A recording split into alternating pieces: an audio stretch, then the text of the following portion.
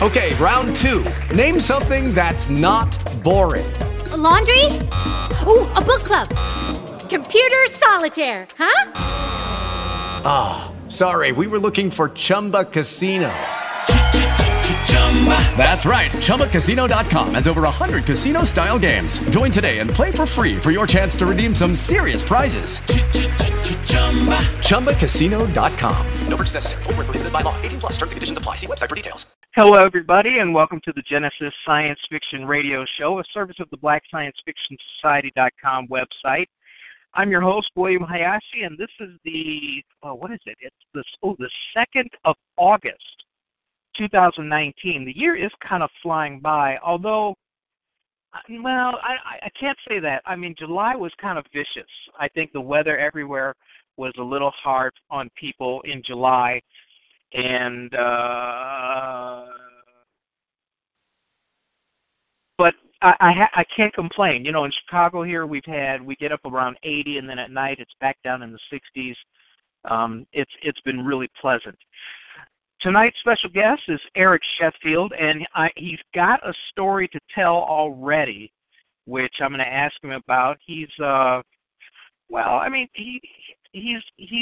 numerous threats. He is the owner and the founder of EDJ Comics, and we'll find out what EDJ stands for, and we'll find out about his lineage, because apparently he's related to somebody we all know. So welcome to the show, Eric. Thank you for being here, man. Hey, thanks, man. I really appreciate it. How you doing? I'm not bad, and so anyone listening before the show heard it, but Eric is actually not that far from me. He's in DeKalb.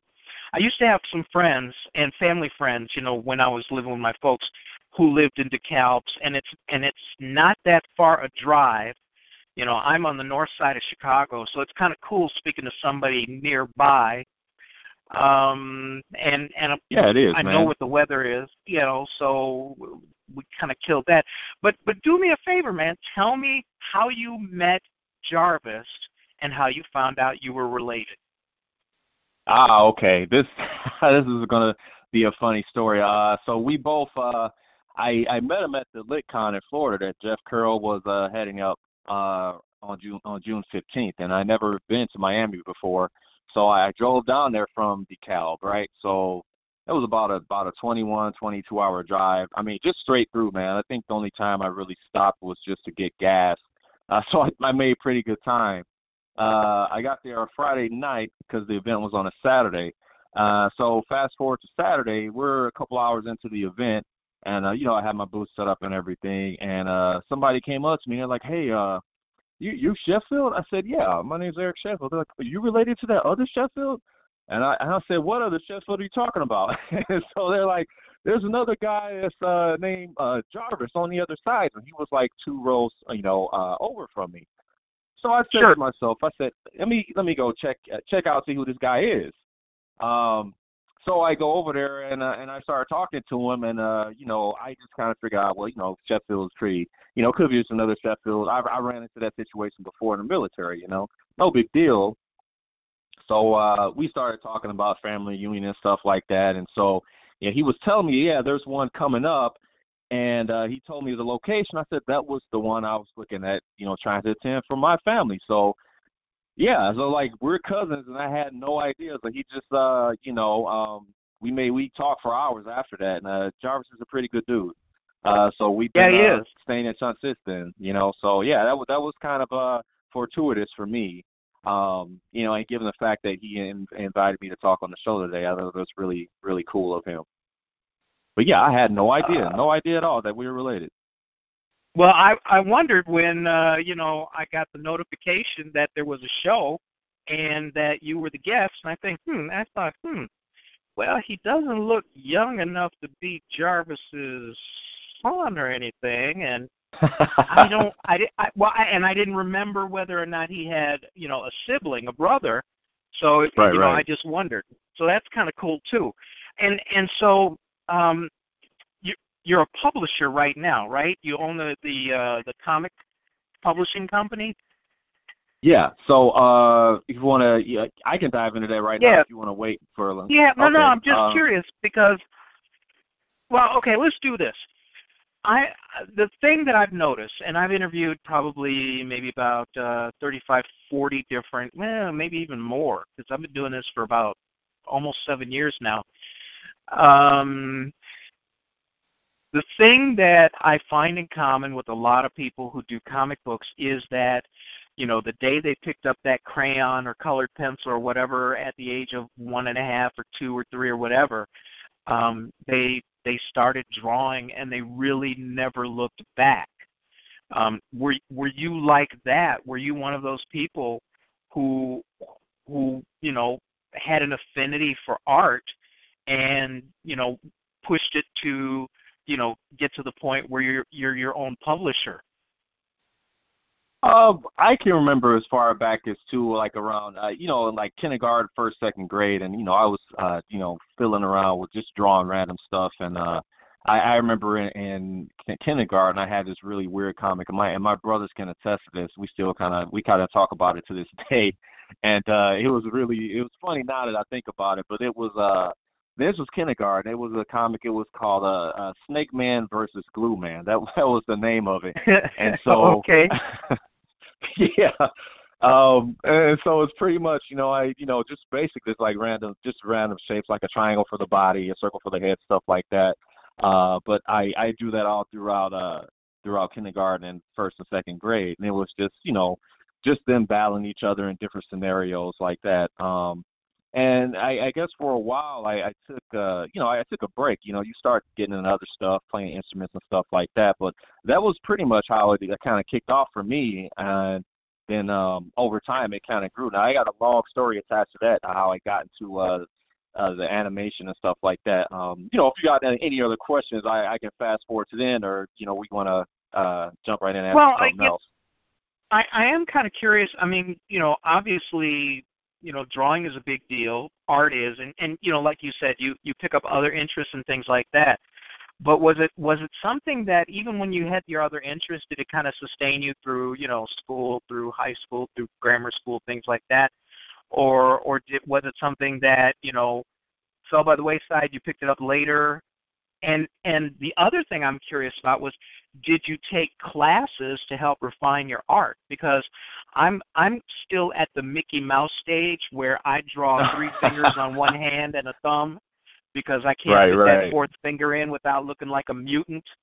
So I honestly have so much respect for people who draw and draw well, who ink and ink well, who color and color well, because it's completely outside my purview. I'm a pretty decent author, but man, how was it for you? Did you have an affinity for it, and did you grow it, through some instruction, or did you just, some people just start out so well, and so young. I remember kids in grammar school who could draw like right out of a comic book. What was it like for you? Oh, for me it was like I said, about after second grade, I just took a long, I ever see a long sabbatical, but just like I got interested in other things, and my dad, like I said, I was born in 1981, and so growing up in the 80s, my dad was a real stickler for everything that we watched was like age appropriate. So if we were like 7 or 8, we weren't seeing PG-13 movies. That's how it was back then. He was pretty hard with that. But I mean, if you don't want your kids to see certain things, I mean, you can kind of control that. I mean, not now because we have access to the internet and everything like that, but that's the way it was. Except for one movie, and it was 1989's Batman. And I was like 8 or 9, around 9 at the time, and or approaching 9. And I remember that movie came out, and my dad he was a huge Batman fan.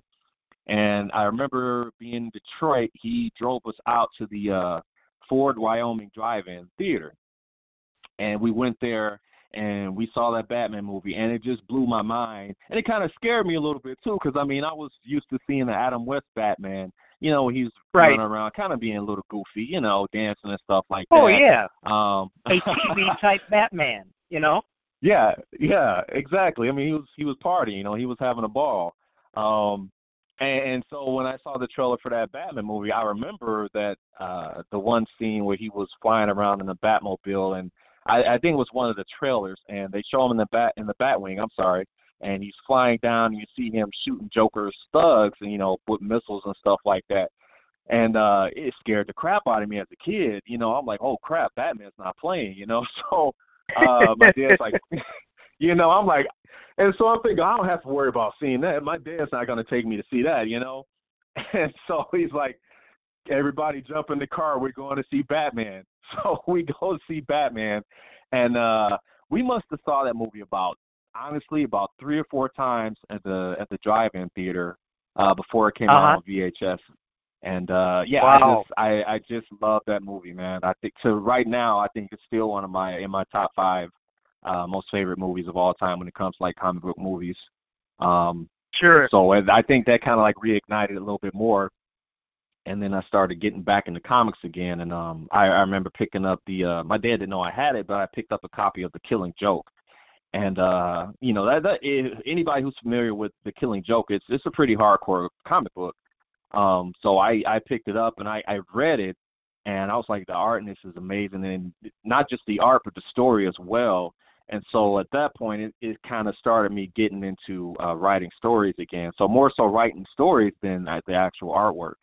So yeah, and it just jumped off from that. And then fast forward to ninth grade, I was in a Japanese class. I went to Martin Luther King Junior High School in Detroit, and we had to take he had to take a foreign language. So my Japanese teacher was Mrs. Haywood, and she traveled back and forth from Detroit to Japan. And so I remember being in her class one day, and she said, "Hey, students, we're gonna sit down and we're gonna watch something called anime." And I'm like, "Oh, what the heck is that? I don't know what anime is. I'm in ninth grade, 13 years old. I don't know anything about anime."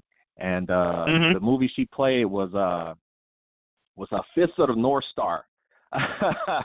And yeah, that's a pretty violent anime. The guys hitting other guys in the head, and the parts of the body and their heads are blowing up and stuff like that.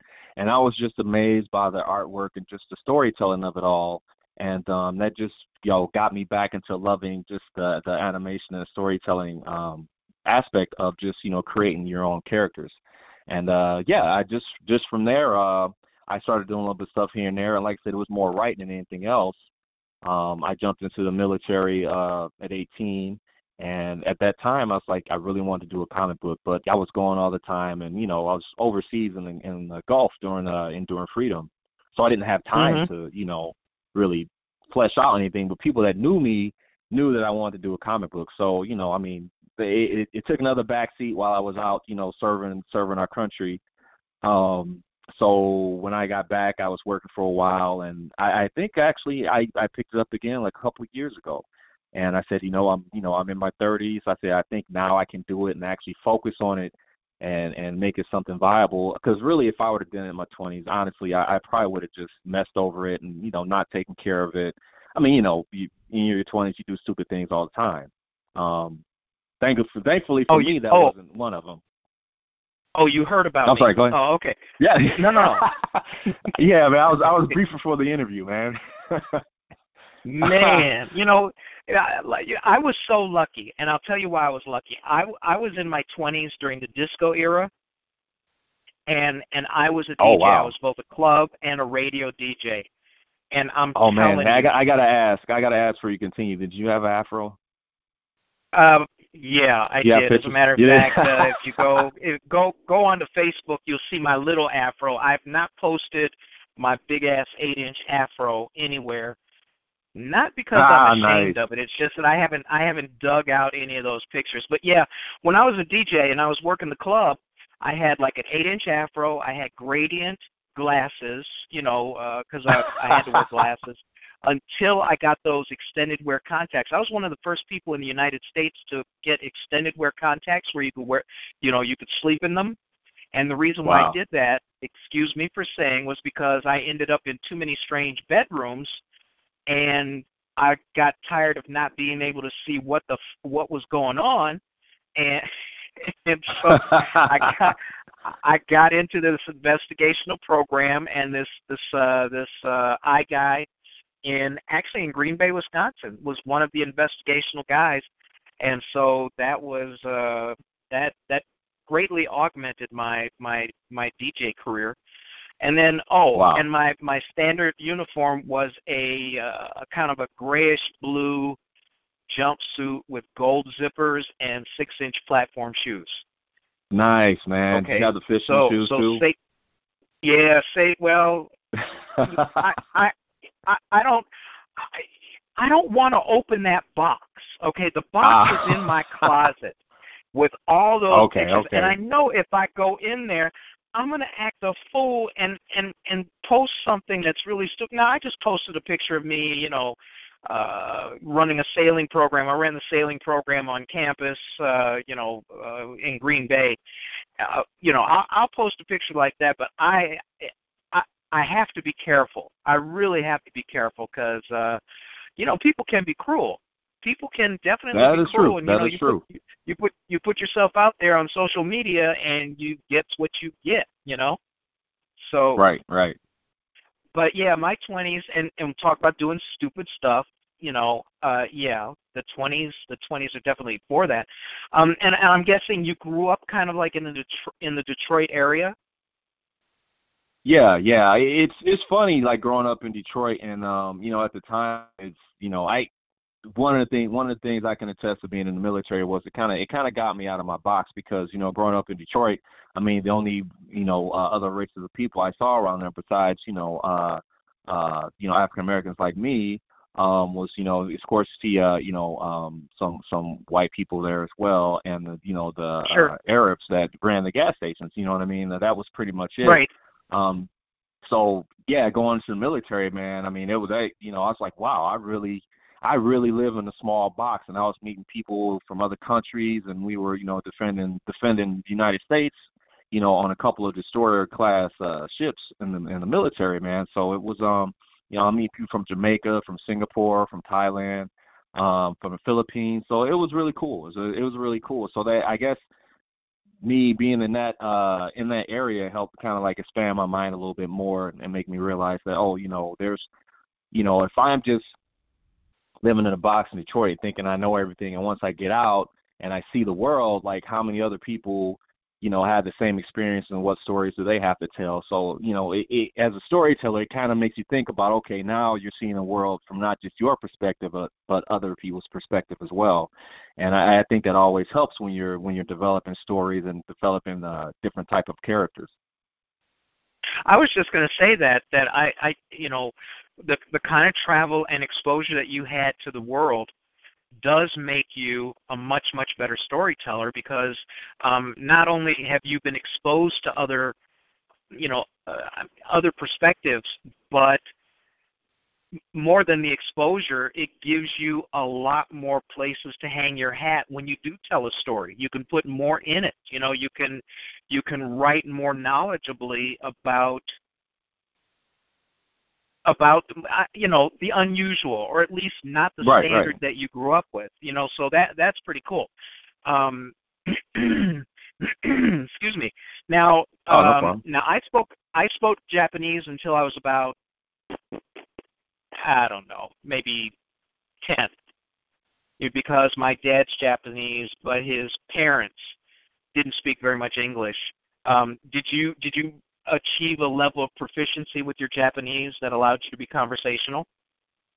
Well, in ninth grade, it was at that point where you had to we had certain assignments where it was like, okay, you and a friend are going to, let's say, for example, McDonald's, and you have to pretty much come up with a whole entire dialogue back and forth. Oh yeah, if you walk into one place, now that was ninth grade, man. That was years ago.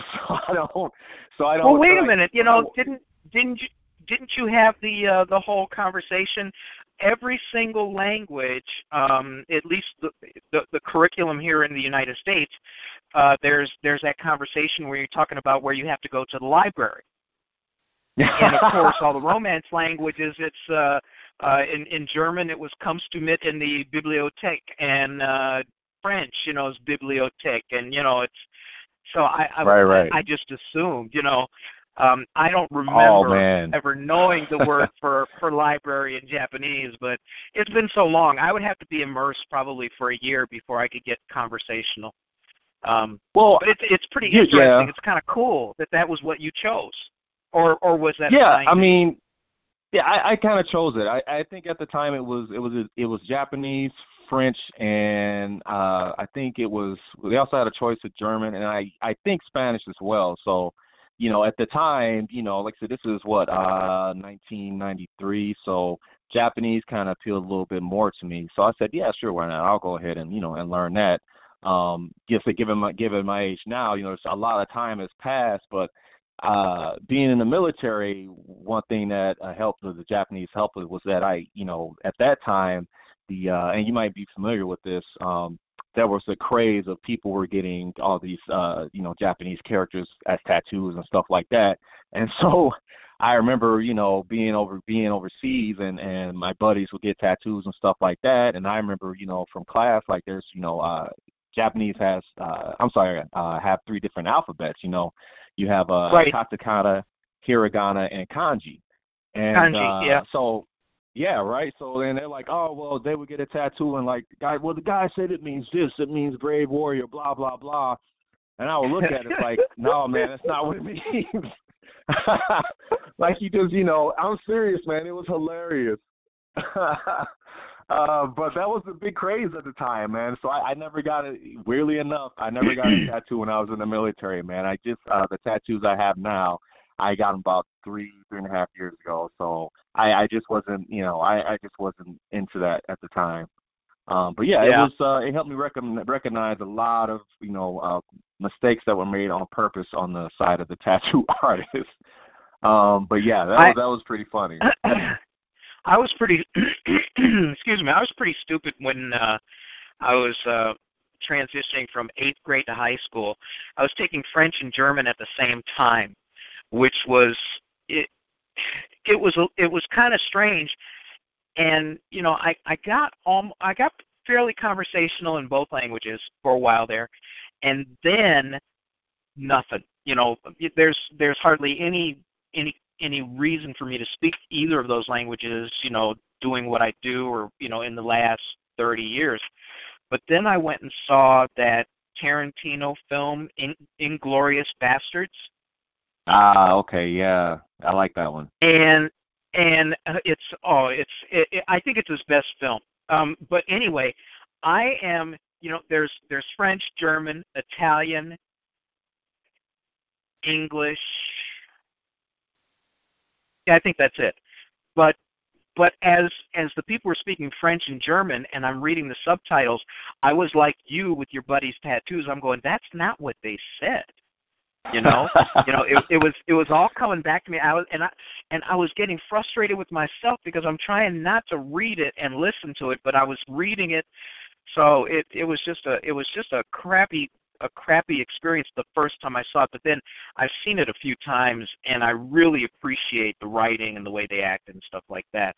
I do. Right. I am curious though. What were your influences in terms of kind of like, you said you were more of a storyteller, and for me, like my dad was a science fiction fanatic, really a fanatic, and in his Yours study too, huh? he had almost everything from the golden age of science fiction. So he had Heinlein and Asimov and all of the people from the 30s, 40s, 50s, and even 60s. And so that's what I grew up reading. That and the way my parents sucked my brother and I into learning. Outside the upstairs bathroom was the bookcase with all of the reference books. So when you were heading into the bathroom, what book was there to read? Well, you'd grab something from the Nature Library or something like that to learn something. But I, for me, it was the golden age of science fiction. I remember the first movie I saw was a double bill. Maybe it wasn't a double bill. The first 2 movies I saw one was Hatari, and that was with John Wayne, I think. John Wayne? I don't know, Okay, yeah. but the one that really, really, really blew my mind was Voyage to the Bottom of the Sea. Oh, And okay, nice. I'm going to look up and see when that came out. But I mean,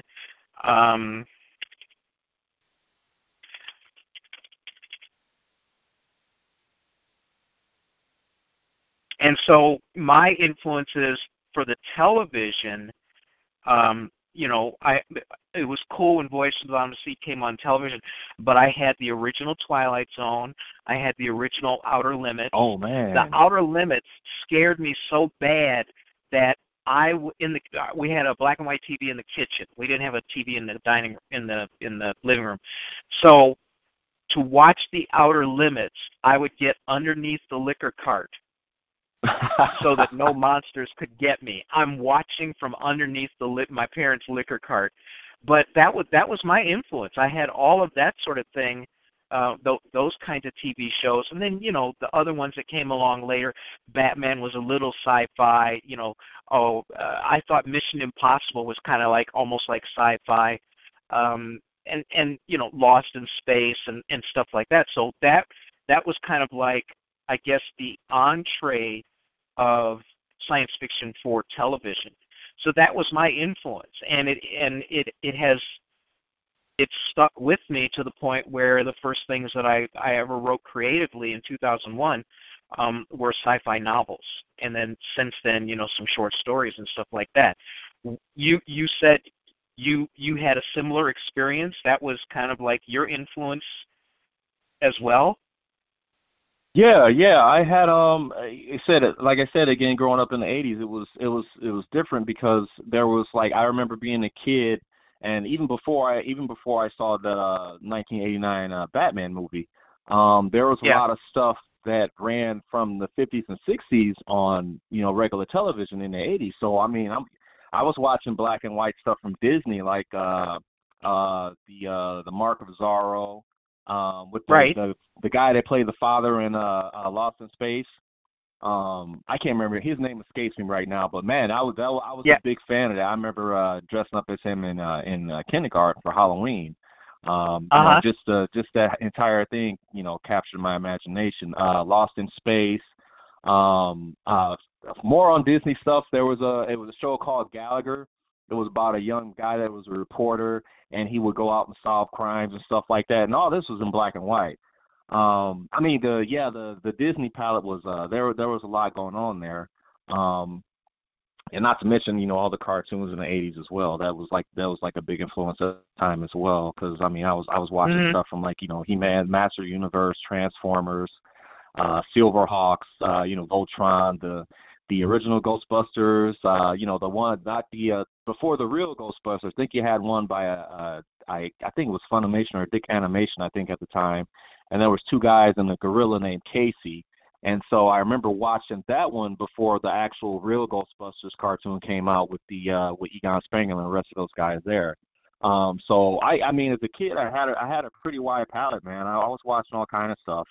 And that, I mean, as a kid, you're taking all the information as well. But yeah, I had scary movies as well, man.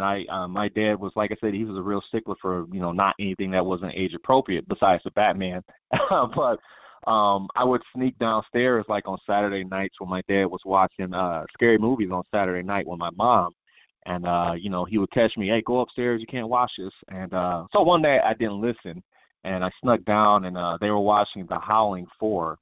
And if I recall, yeah, right. You already know where this story's going, man.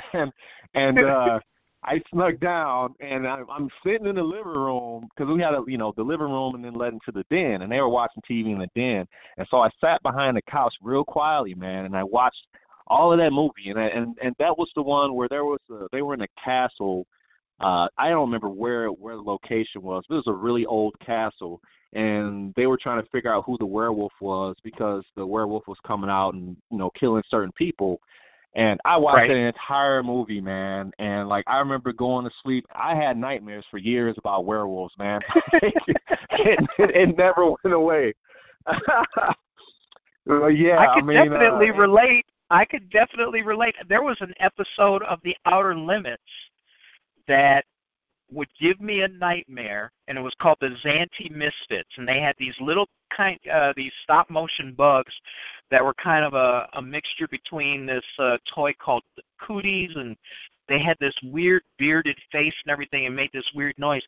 And when those things appeared in my dream, man, I eventually I trained myself to just wake up, because they always just scared the hell out. So, man, I can relate. I can definitely relate. Okay, and so now you've got all of these different influences that you've been, that you're exposed to. What kinds of, you said you're a storyteller primarily. What kind of stories did you craft? So for me, I was into. I like to have keep my mind open when it came to certain stories. So I liked writing horror stories a lot, and also science fiction. My dad, and hopefully the Picard fans don't crucify me for saying this, but I was always a big Captain Kirk fan. My dad was a big sci-fi fan, and he loved Star Wars, but he liked Star Trek even more. And so for me, honestly, I have to say that those original 6 movies with the original crew, Captain Kirk and Spock and Dr. McCoy, to me were the best ones. I like those. I could sit down and watch Star Trek 1 through 6, the original movies, like any day of the week. I think they're that good still, as compared to the Next Generation movies. I'm not knocking them if people like those. That's fine. I just think the older ones were a little bit, they were crafted, as far as story was concerned, a little bit better than the newer stuff with the Next Generation crew. So when it came to like sci-fi, for me, that was like the go-to. I just liked the story with the Klingons, and I think they had one that was specifically interesting to me. I think it was Star Trek V, where they were, I think it involved Spark, I can't remember, Spock's brother, Cybok. Yeah. And he was trying to get to, I guess, heaven, where he thought he would see God. And so they got to this planet, and, they thought they were talking to God, and it was really an alien posing as God. But that was still pretty interesting, right, for a kid seeing that. So for me, that was kind of like my go-to when it came to, like, science fiction. And so, like as I got older, I kind of always wanted to tell those type of stories that involve kind of like, cyborgs and robots and space travel and stuff like that. It was really interesting to me, man. I mean, still to this day, I think like they're still my favorite Star Trek movies. Not saying there's anything wrong with Star Wars. I like the original Star Wars. The newer ones, not so much. But I think a lot of us can agree on that. But yeah, those first 6 Star Trek movies, that was it for me. But like I said, along the lines of I always liked sci-fi, man. I was a big, like anyone else, I'm assuming now, a big Ghostbusters fan when that movie came out. Ghostbusters 1 and Ghostbusters 2, big fan of those. So when I started crafting stories, I just kind of, I tried to tell stories that was kind of related to that. And so that kind of influences the properties that I'm working on now. And to be clear, long story short, like, whenever you're trying to create something, it's really hard. So when I first started really getting serious about it, okay, I'm going to do this. I'm gonna make this comic company. I'm gonna try and do these type of IPs. It was really hard trying to one-man army everything by yourself. It takes a lot of time. And so I went through this period. I'm assuming that anybody else can tell the same story, where you're like trying to find people to help you. You know what I mean? And yes. Get along the same lines. Okay, yeah, get them in line with the vision that you have. And that was a process, man. I'm not gonna lie, that was a process. And you will meet people that say, yeah, they would meet you at a certain time, they would never show up, and they're proficient at doing this, and they were kind of lying about it. So, I went through that for a while, and then the team that I work with now, like Edge Comics, represents 5 people altogether. So myself, there's Osiris. There's Willie Roberts, Jessie, that she made our website. She's very talented. She made our website, and she's like, I sat down with her, told her I wanted something built from scratch, and she gave me exactly what I wanted. So I'm really happy about that. And also Angelina V. She's with Character Creation. So a lot of people that have seen some of the work that I have at certain conventions, like the last couple conventions, we had a design for Santa Muerte, the goddess of holy death, that is originally designed from Edge Comics. that we wanted to kind of tell a story about. So we made a couple of different variations of that character, and people really seemed to gravitate towards her. But that character took a lot of work, and that was me sitting down with Angelina V and us coming up with how to design his character. And she's very, very talented, and I just want to put that out right now, like so people know that hey, we're a group of 5 people that represent Edge Comics, and we're always looking into doing other properties. I'm working with one guy now that's a friend of my sister's, and he had a very interesting story. He came to me with this, notes that he had written down. He said, "Hey man, I got an idea for an immortal story, but I don't know how to pin it. I don't know how I want it to look, but I have this idea in my head." And so I talked to him over email and everything like that, and so. Some people have seen the cover, but the story is called Hell and Back, and it's about a guy called Amen that, unbeknownst to him, becomes immortal in the 1300s. And so it's basically about how he lives his life up until the point that he dies, and how he can live an entire life and die by whatever, heart attack, whatever, what have you, and go back to being the same age he was when he first became immortal. So I think that adds a lot more spice to the story about telling a story about an immortal, you know what I mean? Sure. But we're helping him with that. So we're 4 pages, including the cover, into that right now. And, I really enjoy that, man. He had a really good idea. And I said, hey, we can take that and we can absorb it in the Edge Comics, while at the exact same time giving him the credit for the story, because it's his story and we're just helping him flesh it out. But I really feel blessed, man. I have the crew that we all work as a unit. We have a real love for material and just creating, new stories, man, that people haven't seen. And I think that's why, for me personally, I think when you look at the artwork, you can kind of see it in the characters, because we keep trying to bring, fresh and, brand new things to people to see. And so hopefully we keep doing it, man. I really enjoy doing it. That's great. Let everybody know where they can take a look at your work online. Oh yeah, sure.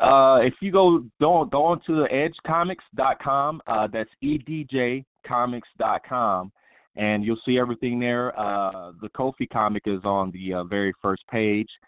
We also have a store tab that you can go there. You can buy posters of the characters that you want, and also we run a contest for kids every month. So let's say you have and it's anyone that's 16 years old and under.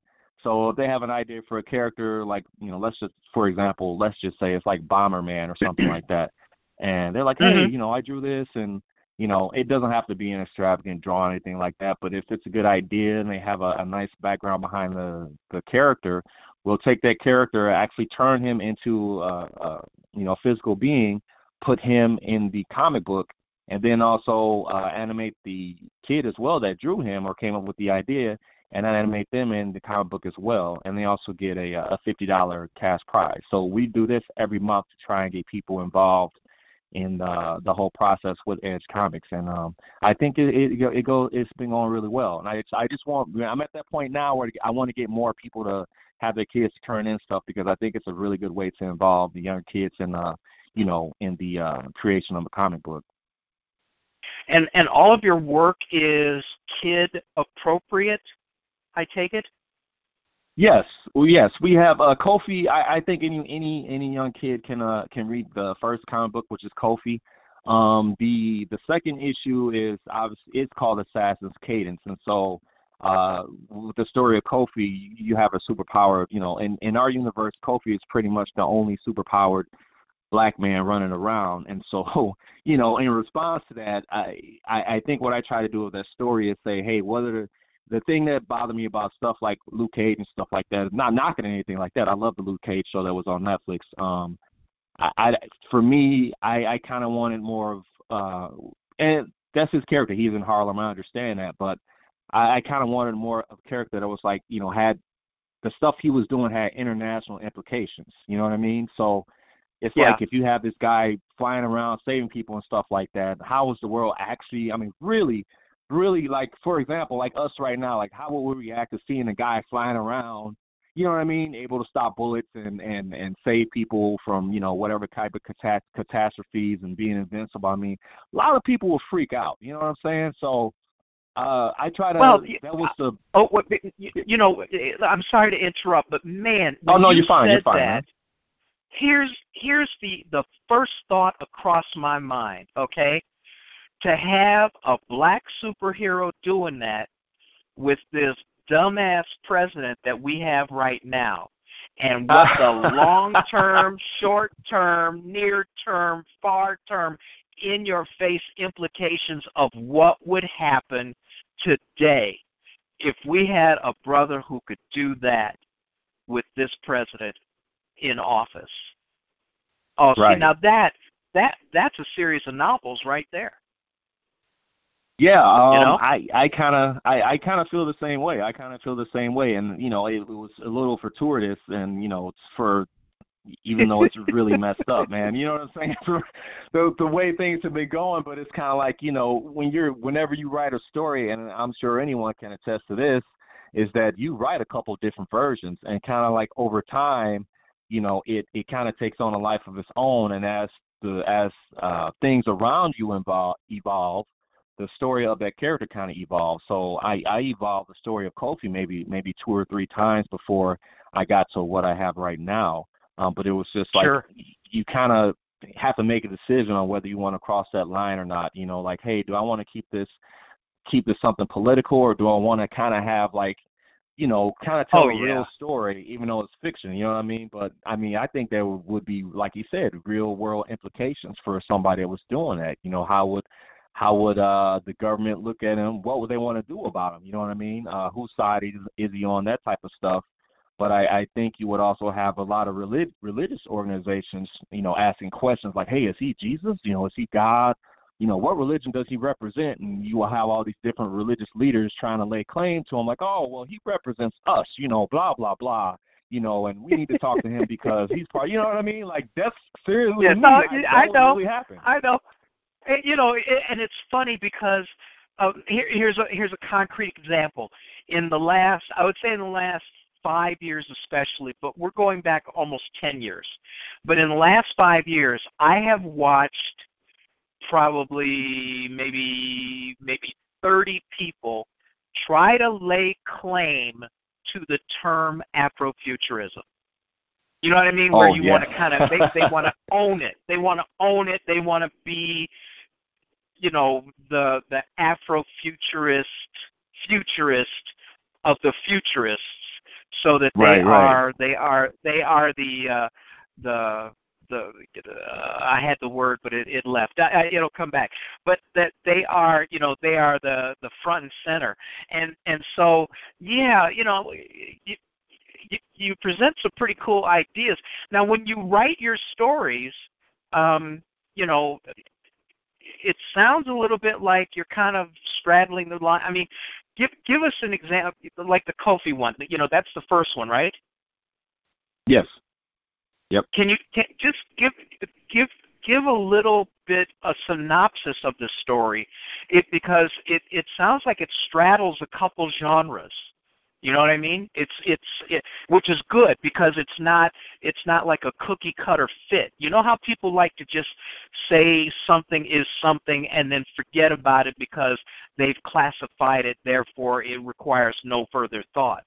But can you give us a little bit of a synopsis of the story so that, because I'm curious, because I kind of want to see where you're what perspective you're writing from, and I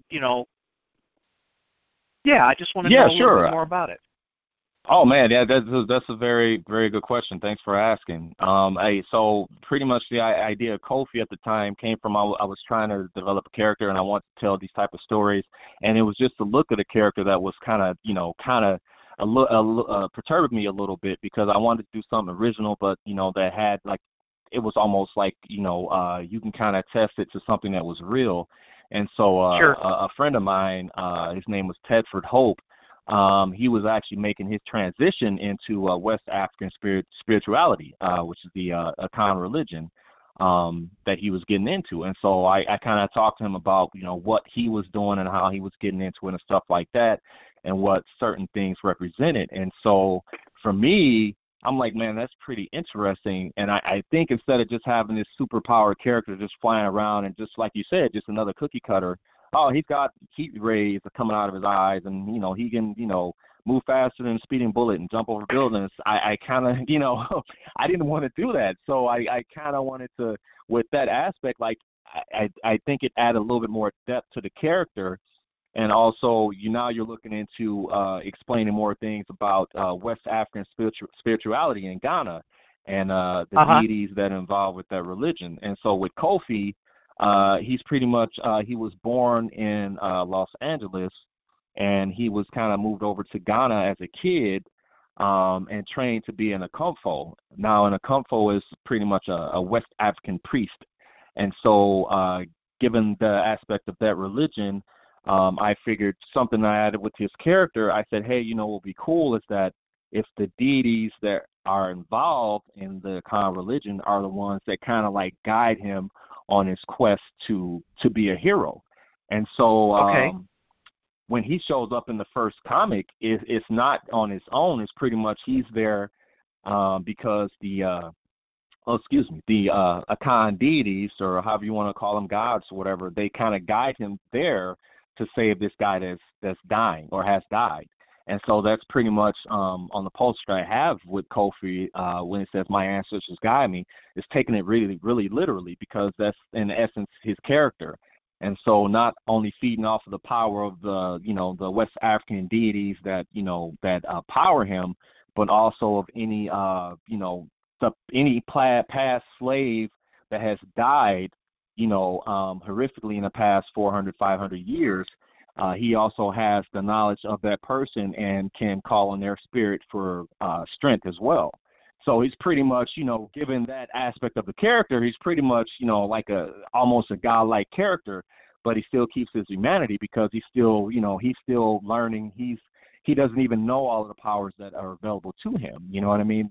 The gods inside him just kind of like tell him, hey, you can do this, you can do that. And he's like, okay, whatever, I guess I could do that. And so as a character, he's constantly growing. And so I think that's what I like about his character. So he'll never stay the same throughout the story. And so I figured, like you said, hey, this could be a series of books because the character has a chance to actually evolve over time. And I think people can connect more with a character when they see that, and not just like, oh, he's swooping in, saving somebody, oh, the cat saved, blah, blah, blah, and wash, rinse, repeat over and over again. So you're right. Yeah, no, I agree. And really, the characters are what bring people back to a series.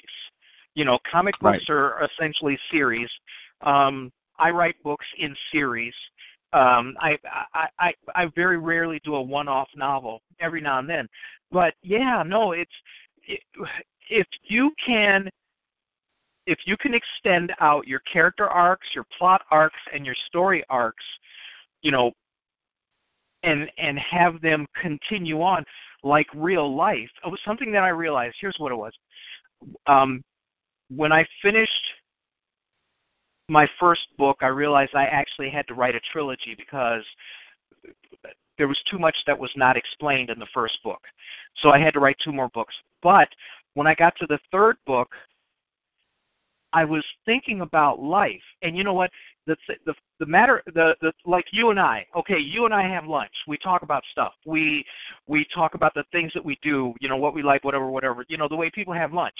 And yet, you'll go back to DeKalb, I'll head back to the north side, or whatever, however that worked out, and our lives keep on going. And really, if you write your stories, if you craft your stories, especially your comic books, so that continuity is assumed in the minds of the readers, they're going to keep coming back if they like the characters. Is that what you're finding? Yeah, I can agree with that totally. I think it's storyboard or anything else. I mean, then the artwork helps. Don't get me wrong. It's kind of like it's kind of like a double-edged sword. You got to have one and the other. I think that the artwork can be great, but if like the character's just like he's just like a carbon copy of this character, he just looks different. People are kind of like okay, well I've seen that before. I mean, I think that's one. And like I'm not trying to I'm not trying to poop on any other comic companies that are out there, but I'm not going to name any certain companies, but it's some of them are just like like, oh, we're going to take the black version of this character, or it's kind of like, which is fine, whatever. I mean, that's what they want to do, that's fine, but to me it's like, I feel like there's a lot more that could be done with the original character instead of just saying, hey, this character is a student of such and such, or you know what I mean, and they're pretty much the same, but this character is a little bit smarter, blah blah blah. It's like, I mean, to me that falls kind of flat. Sure. Not knocking them for doing it. I mean, if people like those books, that's great. You read what you want to read. That's the best thing about comic books, is that if the story is something that you like, hey, Godspeed, man. Or woman, read what you want. But for me, it's kind of like I kind of want something more with characters. And for me, like, original characters are the best. And that's one thing I love about going to these different events, is that, a lot of people complain about, hey, man, this company's been doing this, and it's kind of like regurgitating the same thing over and over again.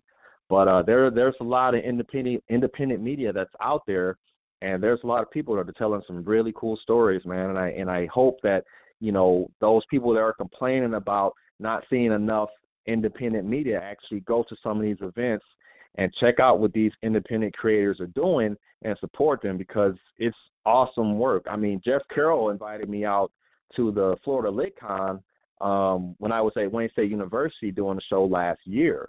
And I kind of heard of Jeff Carroll, and like when he said his name, I'm like, how somebody says something to you like, man, that sounds familiar. And it didn't connect with me at the time. And then I got home and I sat down. I was like, Jeff Carroll, like, oh, damn, okay, that's Jeff Carroll. So I'm like, yeah, of course I'm going to go out. And so it kind of reinvigorates you a little bit when you get around other people that are doing the same thing that you are doing. Like, okay, now you want to, it kind of gives you a little push to keep doing what you're doing.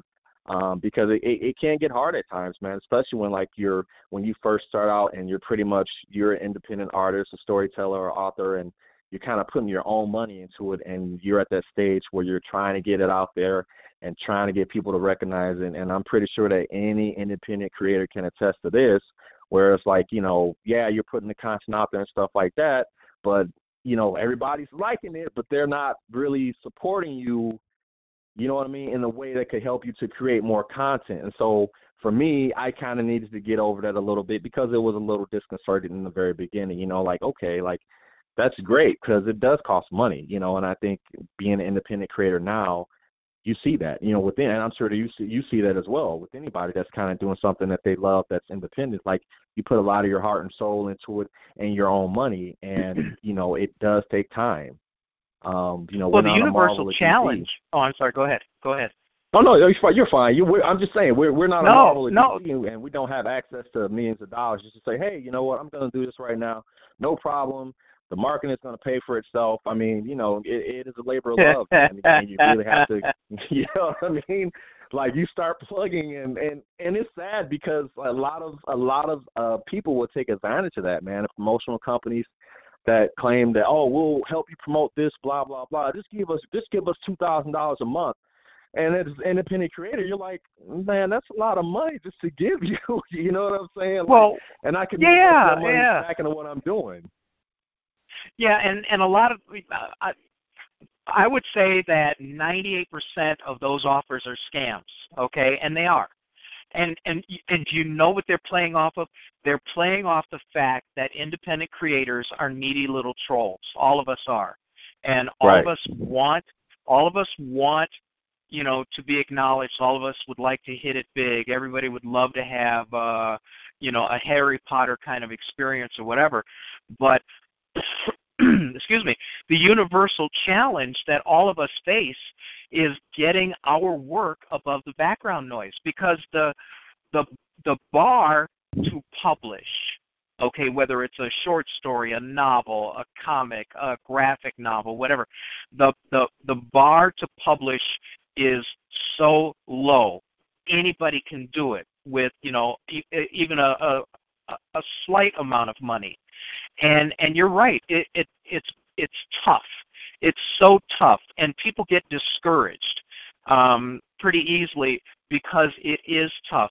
I've got people out there who, I'd say 2-3 years ago, they swore to me, oh, no, you have to get on social media because that's where it's at.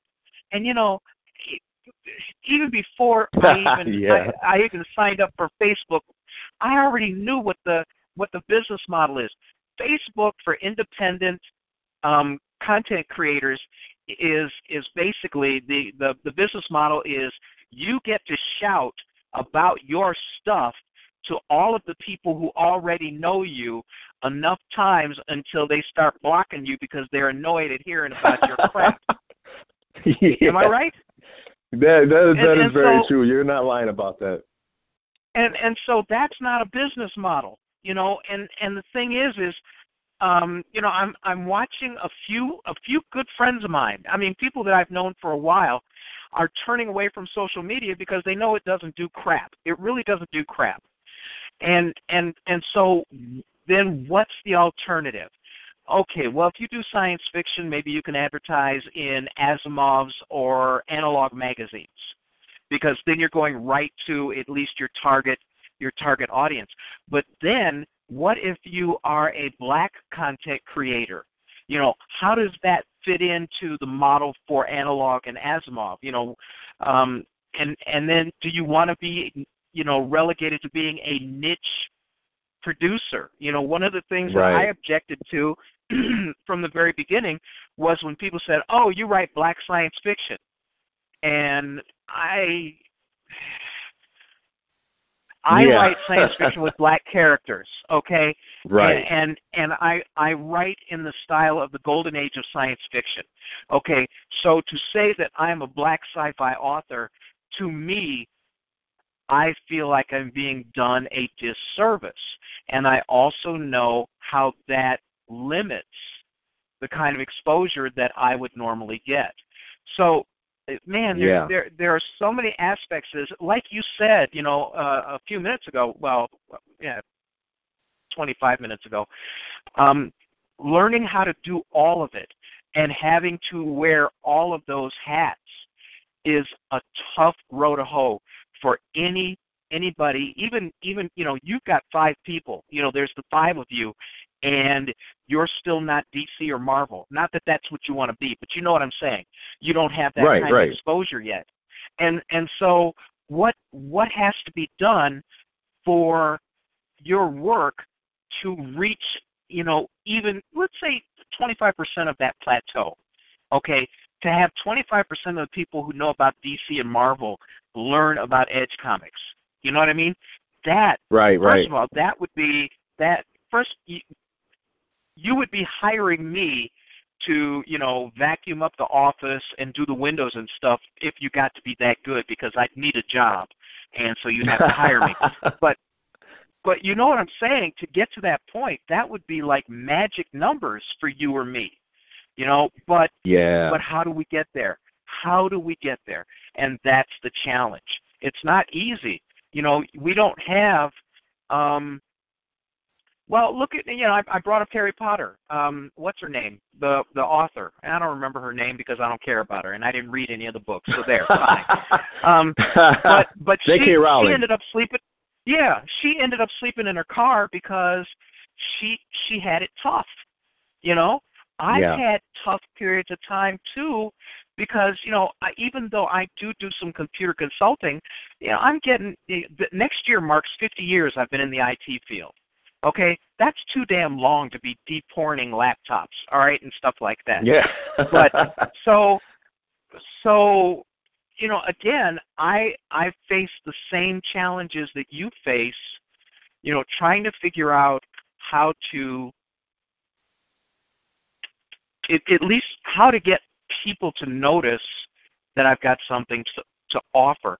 And one of the things that Jarvis did was he provoked me into going and starting to go to these conventions, because to me, up until I went to my first one, it seemed like, no, you know what it was? I'm sitting in my house going, I am not going to any convention and sitting there at a table trying to sell my damn books. Okay? Right. To me, that seemed like I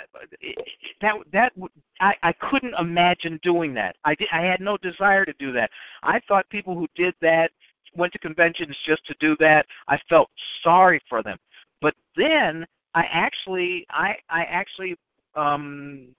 my first one was a WorldCon in Kansas City, and somebody had I guess I was on a half a dozen panels, and I moderated like half of those panels. And Nice. that was a whole different perspective because you get visibility. Okay? And so if people Yep. like the way I handle a panel, if people like the way I handle them, if people like the way I handle a crowd, or I'm interesting there, I actually get to reach my exact target audience. Okay, it's not a lot of people. It's not like having a commercial on TV, or like one of those preview things, a commercial before the movie starts or something like that, where you might hit your target audience and say, hey, this is a pretty cool thing. Why don't you check it out? But that's not bad, because now I have people who follow me, who actually try to find out which conferences I'm going to be at or conventions I'm going to be at and show up so that they could hear me again. So that's kind of cool. So what I've done is I've cheated, but not cheating, a little bit cheating. Well, a little no, bit. Just a little bit. What I'm using is the cult of personality in order to get people interested in what it is that I produce. Right. I think if people find me an interesting person, and that's partly why I do this radio show. It's not the vast amount of money that Jarvis pays me, which if you doubled it would be the same amount of money. But it's not the money that makes me give up my Friday nights. It's the fact that I've been doing this for a long time, like I said, nearly 7 years. And okay. there are all of those podcasts. Think about all of the black creatives I've interviewed in 7 years. Nobody else has done that. So, I have a little bit of cachet there. Well, some people who have heard me have bought my books. That's pretty cool. That's a leg up. But it's not, it's not like I don't like to pimp my stuff during the show, because I think that's unworthy. And I don't think it's very professional. But your challenge is the same as my challenge. How do we get people who otherwise wouldn't know who we are to recognize what it is that we do, and maybe become interested in our output, in our product? For right. you, what's your principal means of outreach to potential readers, to potential customers, to potential, long-term consumers of what it is that you produce? Well, it's for tough. me, let me give you a bet. You want to get depressed? oh, Are you ready? yeah, go ahead, hit down? me. I'm ready. I'm sitting down. Hit me. There's over 4,000 independent comic book creators out there in the United States of America. How? You just go, how? When you sit there, and I don't say, and I'm joking about the make you depressed part, but when you realize how many people there are, and for me, stop and think about how when I think about how many black people have written science fiction, fantasy, or horror novels in the past 10 years, because I've been published for 10 years, I am I'm not even a drop in that bucket. I am one of so many. How do you distinguish yourself? So for you, comics are very accessible for kids, and I think writing kid-friendly comics is very smart, because what you're doing is you're growing your own audience. But do you have you put together a well-defined strategy for reaching your target audience? And if it's proprietary and you think you've got a gimmick, you don't have to reveal it, but that's got to be on your mind every time you think about, expanding your brand or doing some more outreach. Yeah, Man, that's like everything you just said was like right on point, man. I mean, I can attest to all of that. I think for me, like I just started going to conventions last year. So the Kofi comic came out in October of last year, and we were finishing up a couple. We're working on the second one right now, along with some other projects as well. So we try to stay busy that way. But I think for me, it's just it helped me getting out to conventions, man, because like I said before, it's like I think when you have a certain idea that you have, whether it's comics or, science fiction this or author, whatever, what have you, for me, I think kind of looking outside of that as well for like a future plan helps me to keep going. So like, I'm looking at something like, for me, I don't just want to stay with comics. I kind of want to move it while still keeping the comic aspect of it, but maybe move on to something like, maybe an animation short or something like that, or an app that someone can use on their phone. And so when I go to conventions, I look at, not just what other comic creators are there, but what other people that are in that type of industry, what they're doing. This WakandaCon, I met a couple of different software companies that, that said, hey, we like what you have, blah, blah, blah. We'll help you develop an app. Come talk to us. So that type of thing where you kind of get more exposure, to kids who always have a cell phone in their hand, you know what I mean? Because as much as I love comics, you know what I mean, that's a certain niche market.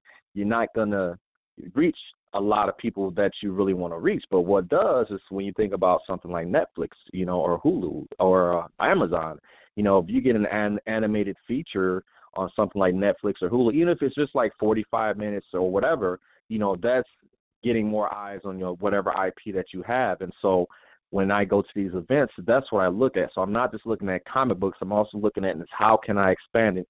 And sometimes you have to realize, hey, this is my lane. I like writing. I like, being an artist. I mean, a sketch artist, working with these people with my company, but also talking to someone else that's into software development, that's into, merchandising, and kind of like collaborating with them and figuring out what's the best path for you. And so it is, I think you have to have that in mind whenever you go to a convention, because I think expanding your idea beyond what you're doing and collaborate with other people is kind of another way for you to get out there. And I enjoy doing it. And I think I've been in 3 conventions since I started running the comic company, and that's helped a lot. I mean, this past WakandaCon I was at, like I said, I mean, that's been really helpful for me. And also I get to meet other people. I think it was Stefan Thomas. I met him last year at the event in I'm sorry, I can't remember the name of the event now. I feel so bad right now. But it was But it was at Wayne State University, and so he's with the Creative Extreme. And at the time, their thing wasn't they didn't have their first comic done yet, but they had 365 characters, one for each day of the week. And so he came there with a bunch of, hey, for $1, $2, you can get this print of this character. This is their powers, blah, blah, blah. And so that's the way he was promoting at the time. And so at that event, I had Kofi was done already, and so I was selling that. And so we got to talking and stuff like that. And so we started talking about, collaborating on something later on. And so kind of like anybody that follows us on Instagram or Facebook kind of sees that him and I had a little face-off at the WakandaCon this past weekend, because at some point we want our characters to be able to fight each other. It's like a one-off, it's like standalone comic. Thought that'd be really fun to do. You know what I mean? Yeah, no. But, I mean, it's you have to have a gimmick, and I don't mean a gimmick like slick, but you have to have something that's unusual. No, you know what I mean. I don't mean gimmick like, you're trying to pull a fast one, but you have to have a gimmick that raises you above the background noise. And that's, I mean, and what you're talking about, I don't know if you're familiar with the term, I'm sure you are, but essentially what you're doing is you're not going to be a comic book company for very much longer. You're going to become a transmedia company, because what you're going to be doing is you're going to farm out your intellectual property in so many different ways that you can capture people's eyes no matter what their own particular taste is. And all the studies right now are pointing to the fact that in the not-too-distant future, less than 10 years from now, people will be getting 85 to 90% of all of their content, whether it be news, weather, sports, entertainment, what have you, on their mobile devices, whether it be their phone or their tablet or, their lightweight Surface Pro type laptop, not a full-blown laptop, but, just something that accesses the internet. So, yeah, Right. I mean, being able to look forward to how people are going to be doing this, accessing content, and then making sure that, that's the direction you're going, just makes a whole lot of sense. Well, to even add on to that, I think that, and I can't speak on anyone else, but just from my experience, some people that you approach about certain things, ask them certain questions, I think that some, not all, but some people, get a little protective of what they're doing, and it kind of becomes more of a competitive thing where, like, well, I have to get to point C before you do. You know what I mean? And then, so, like, once I get there, like, I'm not really worried about you at this point because I'm here and I'm doing my own thing. For me, I think that two things can be true. I think you can still work on whatever independent idea that you have with whatever company that you have, but also you have to be able to look outside of that and realize that, hey, you know what, if you decide to collab with someone on something else that's different or similar to what you're doing, I think there's more strength in numbers when you combine those ideas and you move forward as one on this project. So you can, you know what I'm saying? So you can have your own thing, but still collab with somebody else to get more exposure. And I think a lot of us need to really understand that and, and stop, some people are competitive by nature and that's fine, but don't let that blind you to the overall stories, the great stories that you can tell when you collaborate with someone. And so that's kind of like when I go to convention, that's kind of like what I have in my head. I do look at people that, hey, man, that have different type of characters than what I have. It's like, hey, I would love to, let's do a one-off comic about this, and this. And you know what I'm saying? Because all of us have different resources, and someone that might have different resources than what you have. But, like say, for example, merchandising, someone that you might know might have access to, I can get this many shirts printed for, this amount of money at this quantity, and you might be able to say, I know why I can get these comics printed for this price per comic book, you know what I'm saying? So instead of you just like, kind of worrying about doing your own thing, you can collaborate and help each other out and build something greater. And so that's what I kind of, for me, I always keep in mind when I go to different events, and so I'm always looking at not just improving what we're doing as a company, but also collaborating and creating a brand new idea with someone else. I mean, to me, I think that's the very spirit of being a creative person. I have to agree with you, but I see a cultural component to being black that often gets in the way. And I don't know if you've noticed this at conventions or not, but there are still too many black creatives out there who are still they're steeped in this kind of zero-sum mentality, okay? And they don't collaborate because they feel that any dollar that Eric makes came out of Dave's pocket because Dave didn't get that dollar. Instead of realizing that not everybody wants what Dave has, and not everybody wants what Eric has. People choose what they want to choose. People have a zero-sum mentality, and traditionally, and this has been since the Emancipation Proclamation, black folks they have a tough time with power sharing.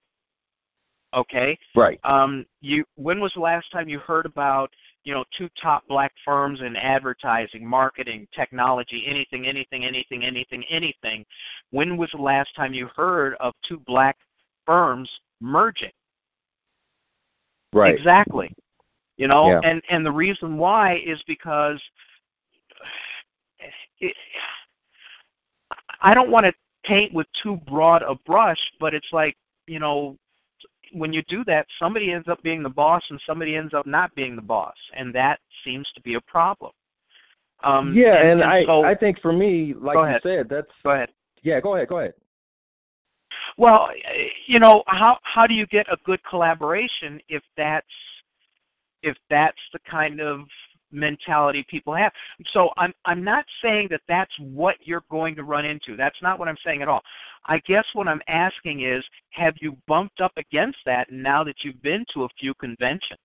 People who are reluctant, people who pull back, people who you can tell have kind of like that zero-sum mentality. I'm curious because as an author of books and short stories, it's not like that. Not exactly like that. I can agree. Not exactly. Go ahead. I can agree to that. I can agree to that. I've experienced a little bit of that since I've been going to conventions. Sure. But as overall for me, I feel kind of lucky because one thing that Jeff Carroll was trying to accomplish with the Florida LitCon was getting people that have literary works involved with people who are into media that are doing movies and stuff like that, and try to get them to collaborate together to create something new. And so seeing that from Jeff was a big, had a big impression on me, because I try to follow that model, because you kind of want to be more than one. You have to be more than one thing when you're trying to get into something like this. And there's nothing wrong with that. Like I said, getting together and building something greater. But yeah, you're right. I have seen that a couple of times. I ran into that myself. And so, I mean, you can't, you can't, I mean, someone's property is their property. You can't make them do something they don't want to do. That's fine. They just have to do their own thing. That's their right. But like I said, for me, I think that, two things can be true. You can also do your own thing while collaborate with somebody else to make something greater. And so, I've had the pleasure of actually maybe about 75% of the people that I've met at conventions, kind of had, hey, let's collaborate on this, blah, blah, blah. I didn't know a whole lot about. Yeah, I mean, I didn't know a lot about this guy, and excuse me if I mess his name up. I think his name is Lane Hobbs, and he was at the Florida LitCon, and he does like movies just on the internet. And right. And like I said, I'm sorry if I'm misquoting exactly what he does, but this is what I remember from my own head. And so when I talked to him, he said, hey, I always had this idea about trying to do this type of comic book, blah, blah, blah. Could you help me with that? And I said, yeah, sure, why not? So, I mean, that was kind of like our interaction. And so, we email each other now. So it's just like, that was the whole point of Jeff's Florida LitCon event. And so I like to see him keep doing that every year, because I think it's very important. But, yeah, speaking of what you said, I mean, yeah, that is still true as well. I have run into people that are kind of like, I don't want to do that. This is my thing. And, the competitive edge is still there. But like I said, I kind of feel like when you look at everybody else, I mean, you kind of have to get on point with what everyone else that's in that area is doing, because you see it. I mean, when there are other things going on with other people from other events, they will help each other out, you know what I mean, and build up together. So I still think that's a struggle, some of us as African Americans need to get over. And it's still, you know what I mean, we still have a ways to get through that. But I mean, I think it'll just take time, but I just feel lucky. Like I said, maybe about 75% of the reactions I had have been positive. So I just try to stick with those people and, try and push and do something new. So, and for me, it's been okay, because people have responded to the artwork and everything. They really like it. And, most of the reactions have been pretty positive, besides that, that 25%. But yeah, I mean, it is what it is, man. I know the vision that I have for the company, and I can't, let other people's stuff get in the way of that. And so, if I want to collaborate with this person on that, and they don't want to do it, hey, that's fine. I'll talk to the next person, So, I mean, it works out pretty well for me. I just met someone at the Wakanda Con that she's into. I was just trying to think about a way to get shirts done and stuff like that for the characters, and lo and behold, there's one right across from me. She had a booth, and one of the things she did she had a comic book that she had out since 2011, and she also did T-shirts. And we started talking, and the price she quoted me for the amount of T-shirts that she would produce was awesome, man. It was like a lot cheaper than what I expected it to be, and the quality was a lot better. So, I mean, again, speaking to being at these conventions and just reaching out to people and seeing what they're doing and see if there's something you can learn from them. I think you always have to have that in mind when you go. You know, you can't one-man army everything. And sometimes you have to realize that, hey, this person might know how to do this better than me because they've been in it for 7, 8 years. And you have to kind of accumulate some of that knowledge that they have and add it to what you're trying to do. And you guys, you know, you do something together. So, I mean, it's just an ongoing thing for me. I'm always learning new things from people that are at these conventions as well. So, but yeah, I mean, two things can be true, man. And that's just kind of the way I feel about it. Yeah, and the other thing that you brought up is so cogent. I mean, the network is strong because not everybody knows everything. And right. and finding somebody who does something that you need, or even finding somebody who can answer a question for you is sometimes so valuable. You know, like I said, you know, when I kind of messed up. I messed up a little bit. My first convention I went to, it was a World Con, which is a big convention. You know, that's where they vote on the Hugos and everything like that. And I went to that convention after having the worst concussion 6 days prior that I had ever had. I was in a car accident, and I didn't know how badly I was concussed. As a matter of fact, I had the accident on a Friday, and so I started doing this show, and you know, I took the car in. Got a ride, got a rental. It's raining. I get a SUV. I can't figure out how to get the damn mirrors out, so I'm driving, looking out the windows sideways and everything. I get home like 10 minutes before the show starts. I start the show, and you know everything's going pretty cool. It's summer. It's August, and it's still light out, and so I get up from my desk, you know, and I've got my screens open here. I get up from my desk because I realize that I left laundry in the laundry room, and I have to put it in the dryer. And so I get up, I get my keys, I'm still on, I got my Bluetooth. I walk down the stairs, and I go, whoa, you're on the air, fool, you know, and it was with that kind of befuddlement that I went and did my first convention. So maybe I liked it more because of that, or I don't know. but you know what? I met so many people who are in the same boat as me. They publish books. Well, do I keep going? I'm not getting the traction I want. You know, everybody would like to have 50 Shades of Grey lightning hit them, you know, for their book. Right. And you know, I get so pissed when I think about that. Do you know she wrote that on her BlackBerry? Okay, oh, what? Don't get me. No, don't no, get me started. man, no. Yes, yeah. Don't No. get me, because that just pisses me off thinking about all that success, all that money. But yeah, I running into people. First of all, there are so many people sharing your experience, and it gets you out of your own head.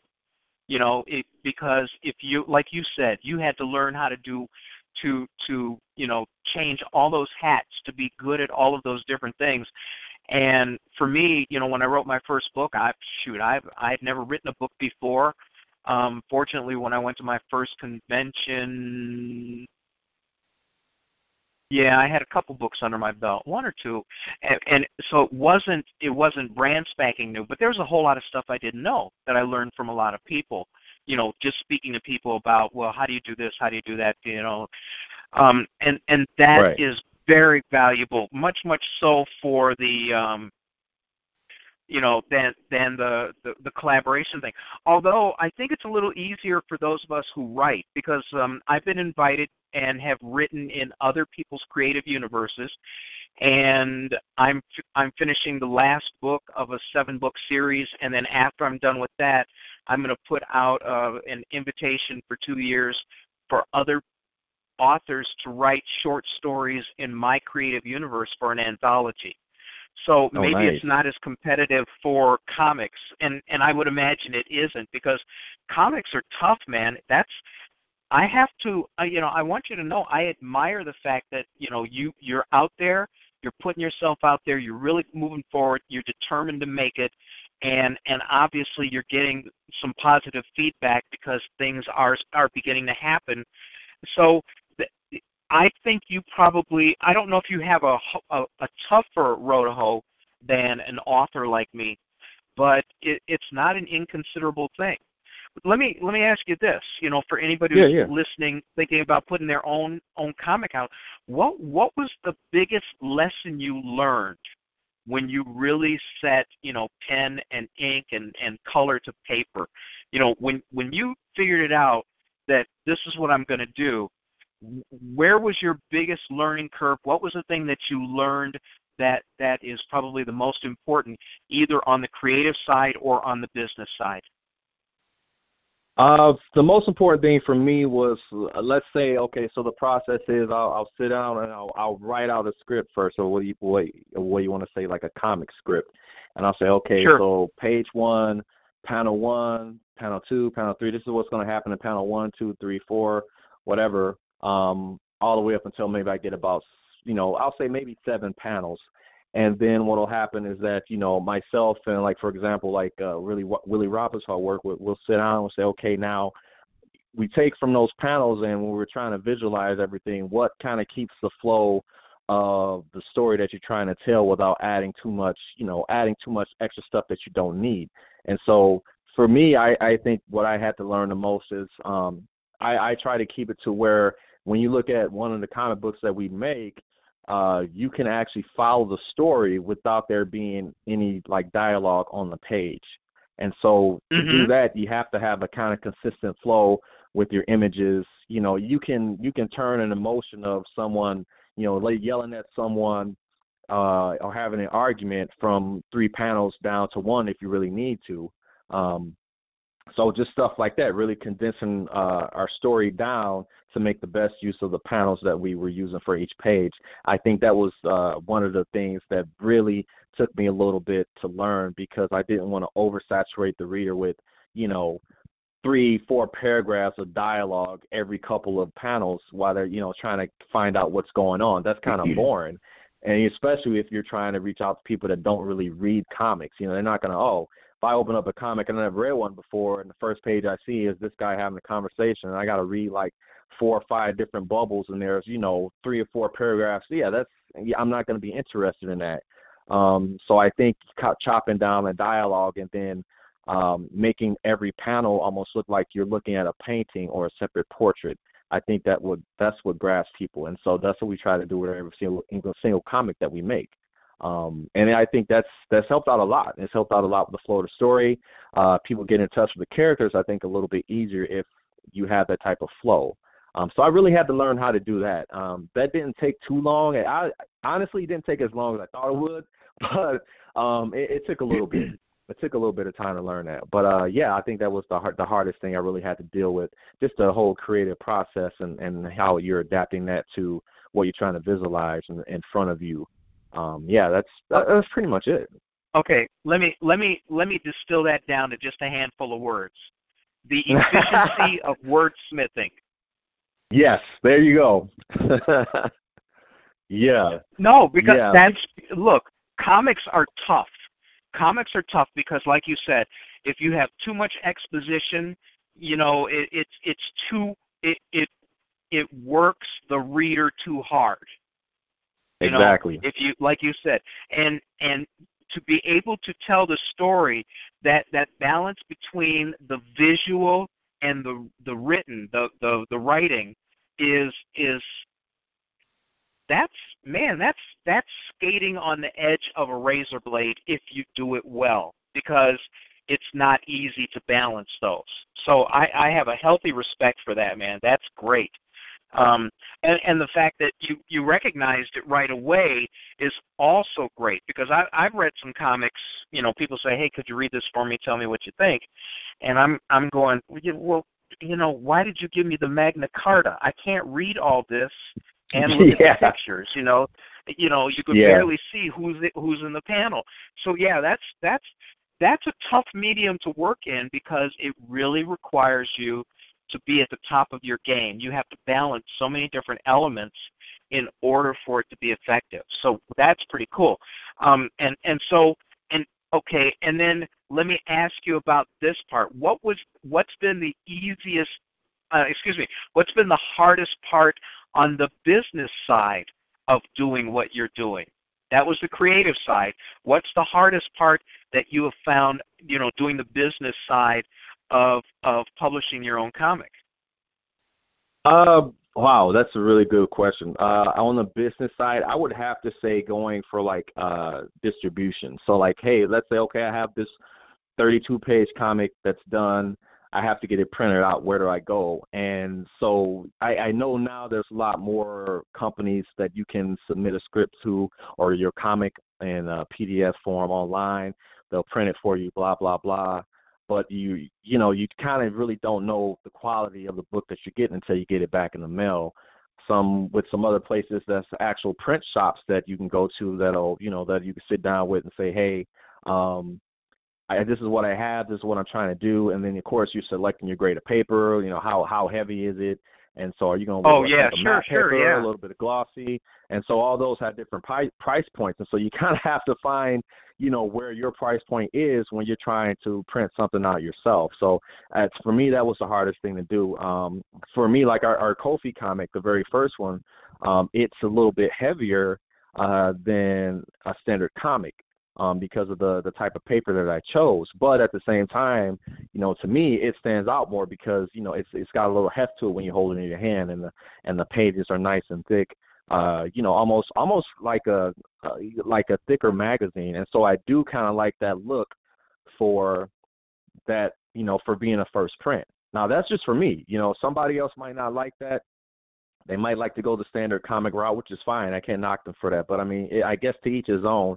But I think finding the right price point and saying, hey, okay, if you're printing out 250 copies, how much you're going to pay that printer to print them all out for you. So that's where it gets a little tough because you can range from anywhere from, let's say $5 a book to $10 or $15 a book getting it printed out, depending on what type of paper you're using. So that's really that's really hard, man. That's really hard. For me, it was I got a little lucky because the company I printed with, I actually went in there with them when I had everything done, and it was they're out here in DeKalb and LaPrint Express, and I kind of sat down with them and I said, hey, this is what I have done. I need to print this out, and so. A lady by the name of Nancy, she kind of worked with me there, and she came in on days that she wasn't, that they were closed, and she would open up the store and let me come in there, and we would sit down, and I, would put the comic together, page and this, and putting all the pages together, cutting them to fit whatever size comic we were going to use. So that was really cool. So I got to be a part of that whole process too. So in doing that, it kind of instills more knowledge in me to help somebody else that's trying to figure out how they're going to print and put a comic together. So that really helped out a lot. So I feel really blessed that I had a chance to do that. But it still costs money, when you're using whoever's printer, and like I said, what they're going to charge for however so many copies you want. But yeah, distribution and printing is like the big thing, because it's a slippery slope, man. It really is. I've seen some comics that were printed out like that online, and they're really thin. It's, it's like it's not really eye-catching. And I've seen other ones that were, like really standard comic style, look really nice. So I mean, it kind of just depends on what you want to do.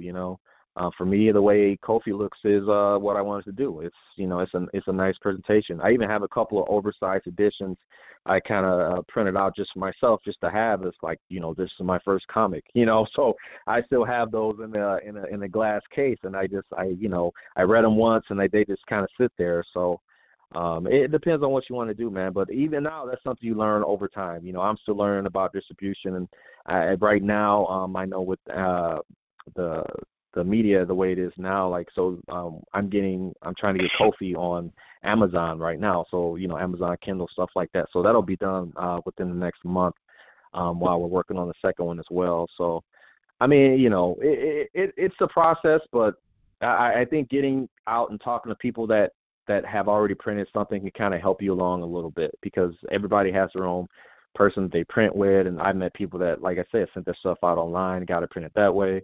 So, I mean, it just depends on your price point and what you can afford at the time. Can I make a suggestion? Sure. Well, since you're planning on, being very, very successful and really, knocking it out of the park there, I would like to suggest that you take some larger copies of your comic, maybe about 5 of those, and you take about 10 copies of the standard size of your comic, and you seal them in those comic book collector bags for posterity. Yeah. Yeah, you have a very good idea. You're right. Dude, especially those larger ones, think about that.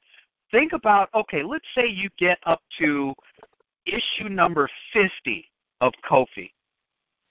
Do you know how much issue number 1 in that big-ass size, in that big-ass bag is going to be worth? Exactly. Yeah. I'll be sending you my address a little bit later for my 15% for the idea, but or you could just bring it into the city and we'll have lunch together. But seriously, I mean that's something that people don't think about. One of the first things that I did, I have all my first editions of all of my novels in softback and hardback, sealed, shrink wrapped, because I never know. You never know. What if the Smithsonian calls me up and says, dude, we need your stuff? Well, I'd like to be able to have something to send them. And for you especially, because the comic book industry has been around for so long, all of the standards, and I mean things like, how they're rated in terms of wear and tear, how they are sealed so that if you ever send them to I forget what you call the guy who does who kind of audits what you've got. There's a better word for it than that. It'll come to me. But I mean, when you think about that, I think if you're going to plan for success, why not? Why not prepare yourself for success in that manner? If for no other reason than, the Comic Book Hall of Fame, wherever they end up putting that, may come to you and say, hey, what do you have for us? So that's my nickel idea for you for the day. Okay. Well, the one thing, like you're saying, to add to the business side, it just popped in my head, but for people that are just starting out and they're trying to get their comic out there, after they've had it drawn on, everything like that. One thing for me, it's also, and I forgot to mention this, getting an ISBN. Yes. I think for me, I went to I think it was Bowker, BOWKER, identifiers.com, and you go there and you can buy, I think, 10 ISBNs and a couple of 5 barcodes, something like that, for a couple of $100. But on that site, you can type in what type of book you have, whether it's hardback, paperback, what your price point is and everything, and then assign it an ISBN right there on that site. So that's a very important tool for someone that's just starting out. They have their comic or whatever done, and they want to get an ISBN number for it, obviously to identify that book. That's the best route to go. For me, some other people maybe have done it another way, but I found on that site everything's there, and once you pay whatever the fee is, I think it was like for me a couple $100, you can do everything in one shot. So that's something that's very important. I had to kind of figure it out through trial and error, because I know there's a lot of different things when people are looking at getting ISBNs. There's a way to get free ones on the web, and it was just too much. And for me, that worked out the best. Yeah, for me, I have another trilogy that I'm getting ready to put out. If I do it myself, I can get 10 ISBN numbers for $250, which makes a lot of sense, because each one of those books will be in one of 3 formats. There'll be a hard cover, a soft cover, and an ebook, and each one needs to have a different ISBN. A lot of people will take their book and in all formats give it the same ISBN, and unfortunately certain people like the Library of Congress won't take you seriously. And again, you know, you want to be able to do everything properly so that you can get, you know, essentially, in order to do business, here's my motto for doing business. If you want to do serious business, if you have an idea, if you need to have other people buy or help you produce your work for sale and things like that, then it's up to you to take away every reason for them to say no. That's the essence of business. That's how you do business.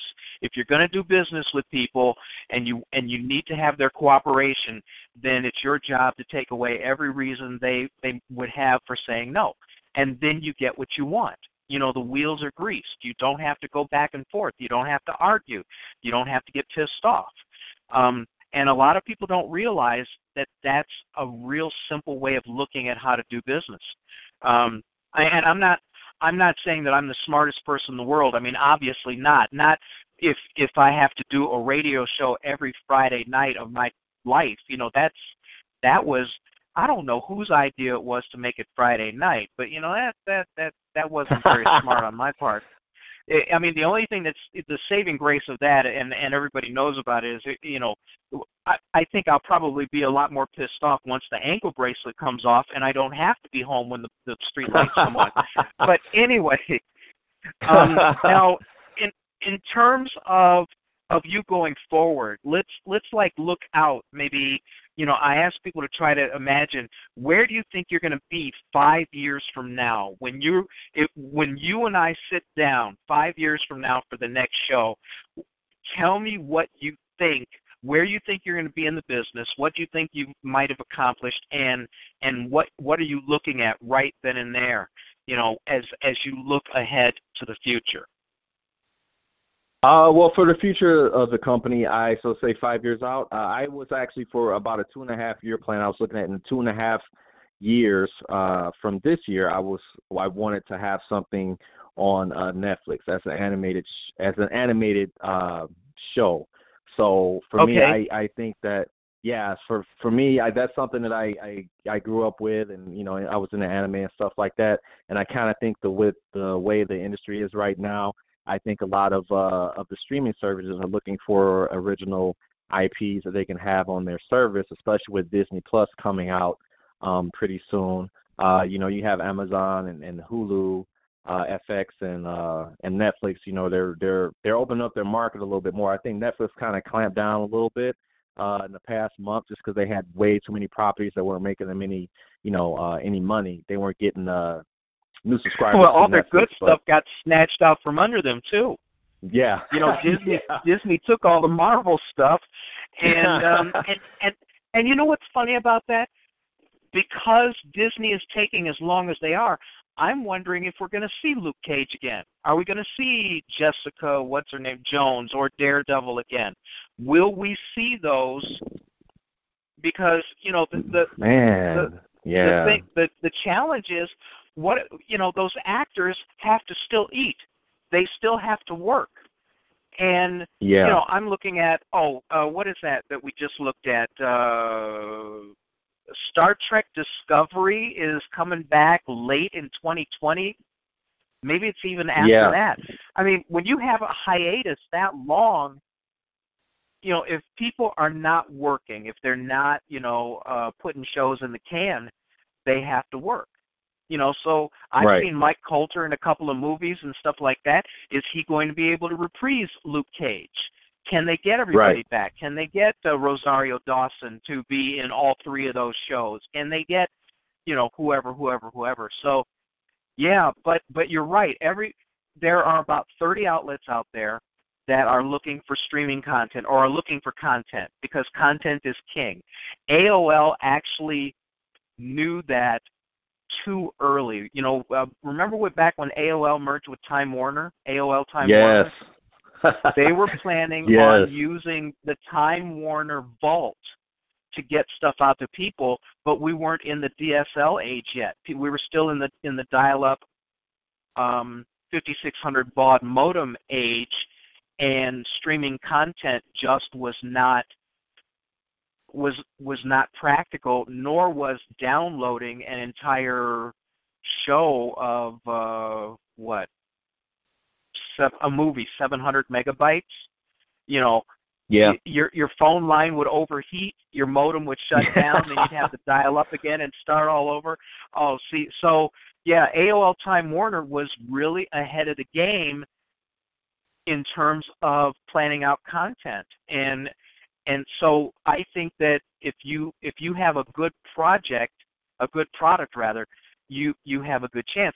Now, one of the things that I want to mention, both for you and for everybody who's listening, is one of the things that Jarvis has done is he has put together an animation studio for BlackScienceFictionSociety.com. Right now, it's engaged in the homegrown movie Earth Squadron, and Nice. but Okay. he's going to he wants to be able to avail members of BlackScienceFictionSociety.com of that equipment in order to produce movies, 2D and 3D animated movies for its members.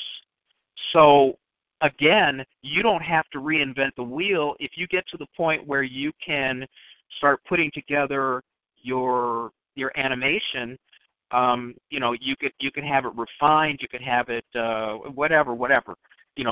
That's a resource that BlackScienceFictionSociety.com has put together. Jarvis Sheffield has put together, and right now, obviously, they're currently working on this Earth Squadron movie, and I say with a little bit of pride, I wrote the script for it.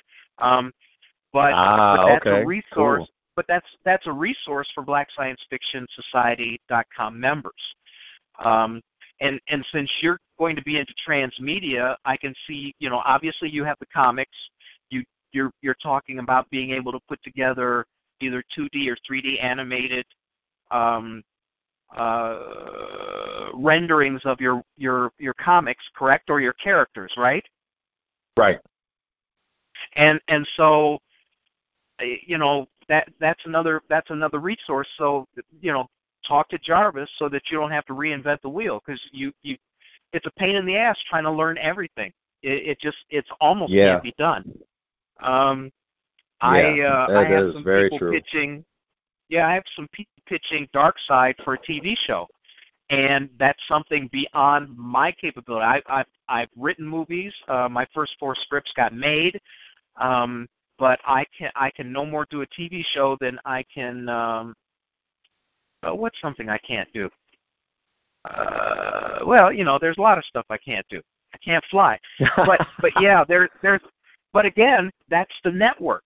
Jarvis just put the link to, it's www.earthsquadron.com if anybody's interested in checking out the latest in the movie. There's primitives there, there's graphics there, there's all kinds of cool stuff there. But that's a resource. So again, your network has something for you that will be of great utility very shortly down the road. When you're talking about 2.5 years, you want to have streaming content. Not only do you have to have the stories done, but you also have to have the content. Because again, the art of taking away every reason to say no is packaging all of that.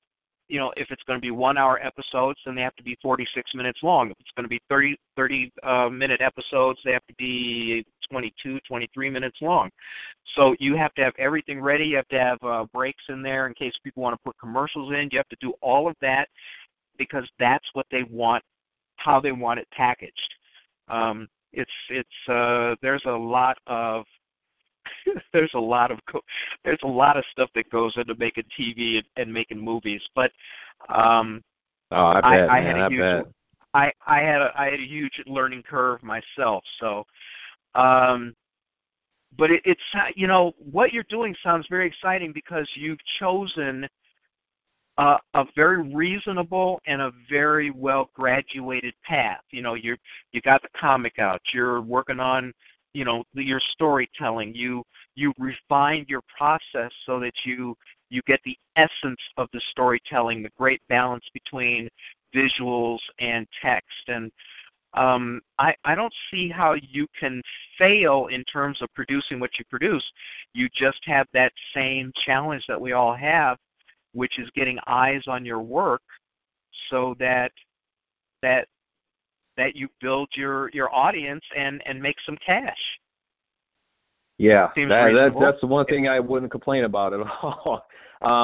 Yeah, and one thing I do enjoy about the work is that I still at the core of everything. I like telling stories, man. And I'm the storyteller, and I like creating new characters. And I think at the heart of everything is that when I look at doing other properties, like I said, the Hell and Back series that we're working on right now, that's the story I can't wait to finish telling. And I'm helping Aaron Jesse refine that. And so for me, when I go to conventions and I met about four other artists that were just starting out, and they were like, trying to develop their ideas they had.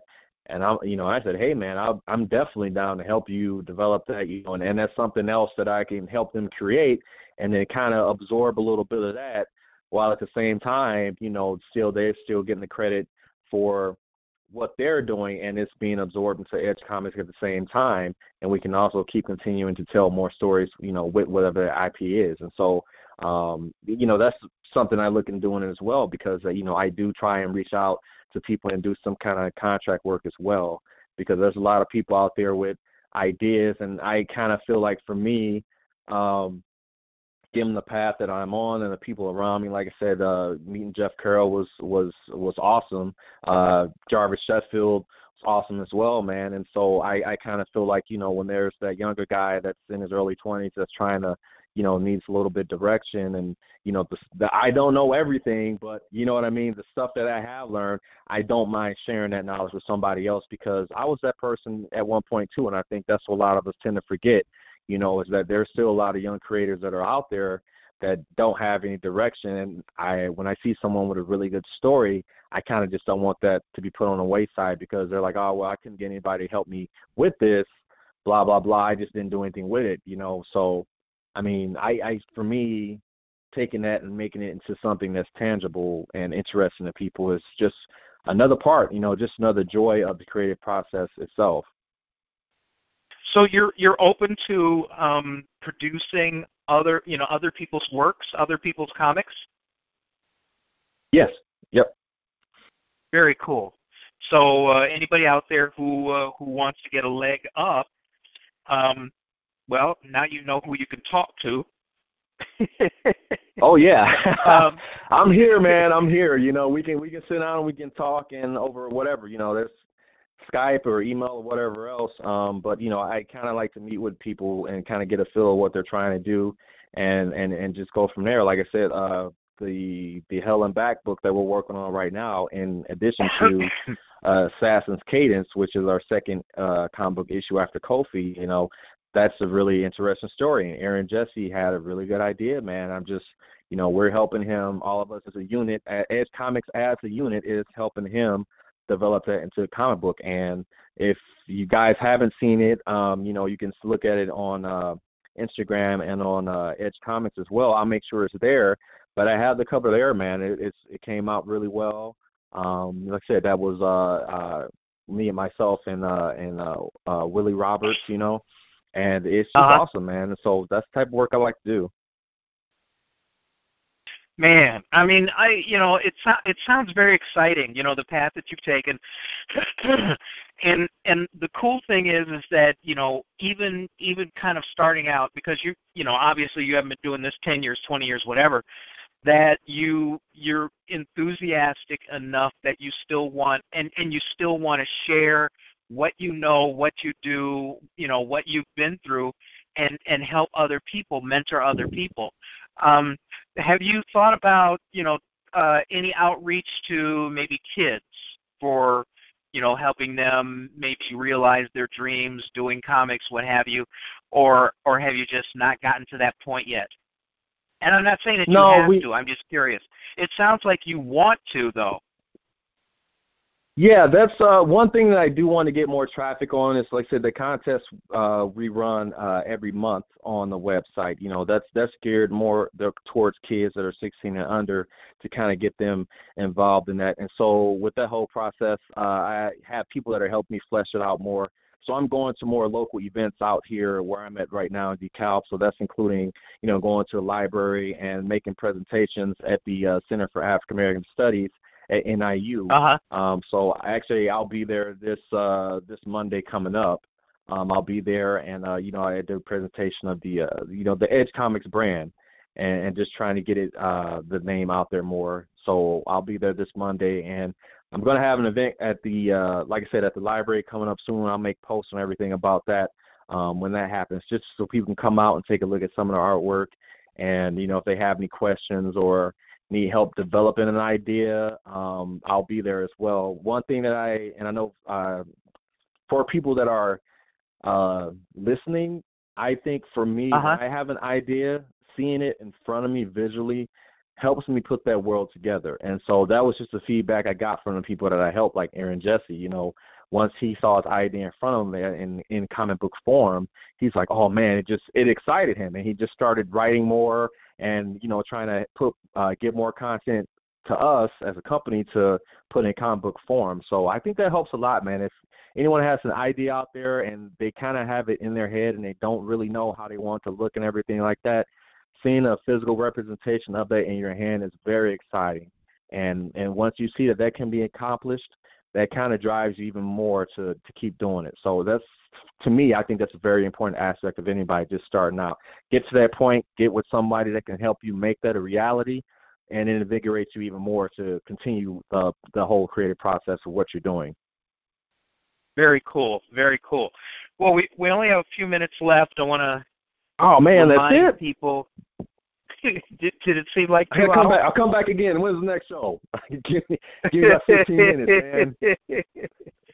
Well, I mean, I'll be honest with you. Just having a conversation not only makes it, and in all honesty, it does make my job easier because I don't have to sit here and do a big Q&A, and I get to learn a lot of cool things about my guests as the audience does, because I don't want to over-prepare, but then I don't want to be like every other stupid-ass show I see on YouTube where, somebody's doing a show like this and they don't even know how to pronounce the guest's name because they didn't do a damn bit of research or anything like that. So, yeah, it's, I have to admit, though, I'm very proud of the fact that I've been doing this for as long as I have, or actually Jarvis has made this available for me to do for as long as I have. It's been a lot of fun.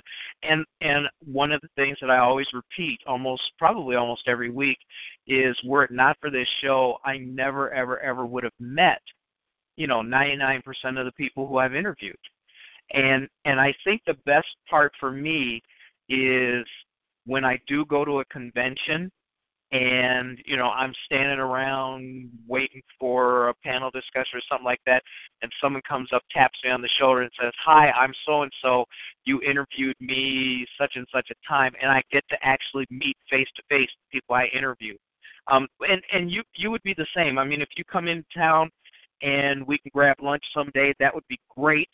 Yeah, man. Yeah, because I like meeting the people, and I learn as much I learn a lot from the people I interview, because there's a whole lot of things that I don't do, that I don't have the experience with, and then to get that kind of information from people like you and the others I interview is great. But here, let me do my ending. Don't after the show recording is over, hang on for a minute, because I cheat and do an after show, and then I ask all kinds of really great questions that people miss because they only pick this up as a podcast. It's bait. That's what it is. It's bait to make them listen on a Friday night. Anyway, right, cool. Let's do it. I want to thank you, Eric, for being here, man. And it's funny that you're related to Jarvis. You are the other Sheffield.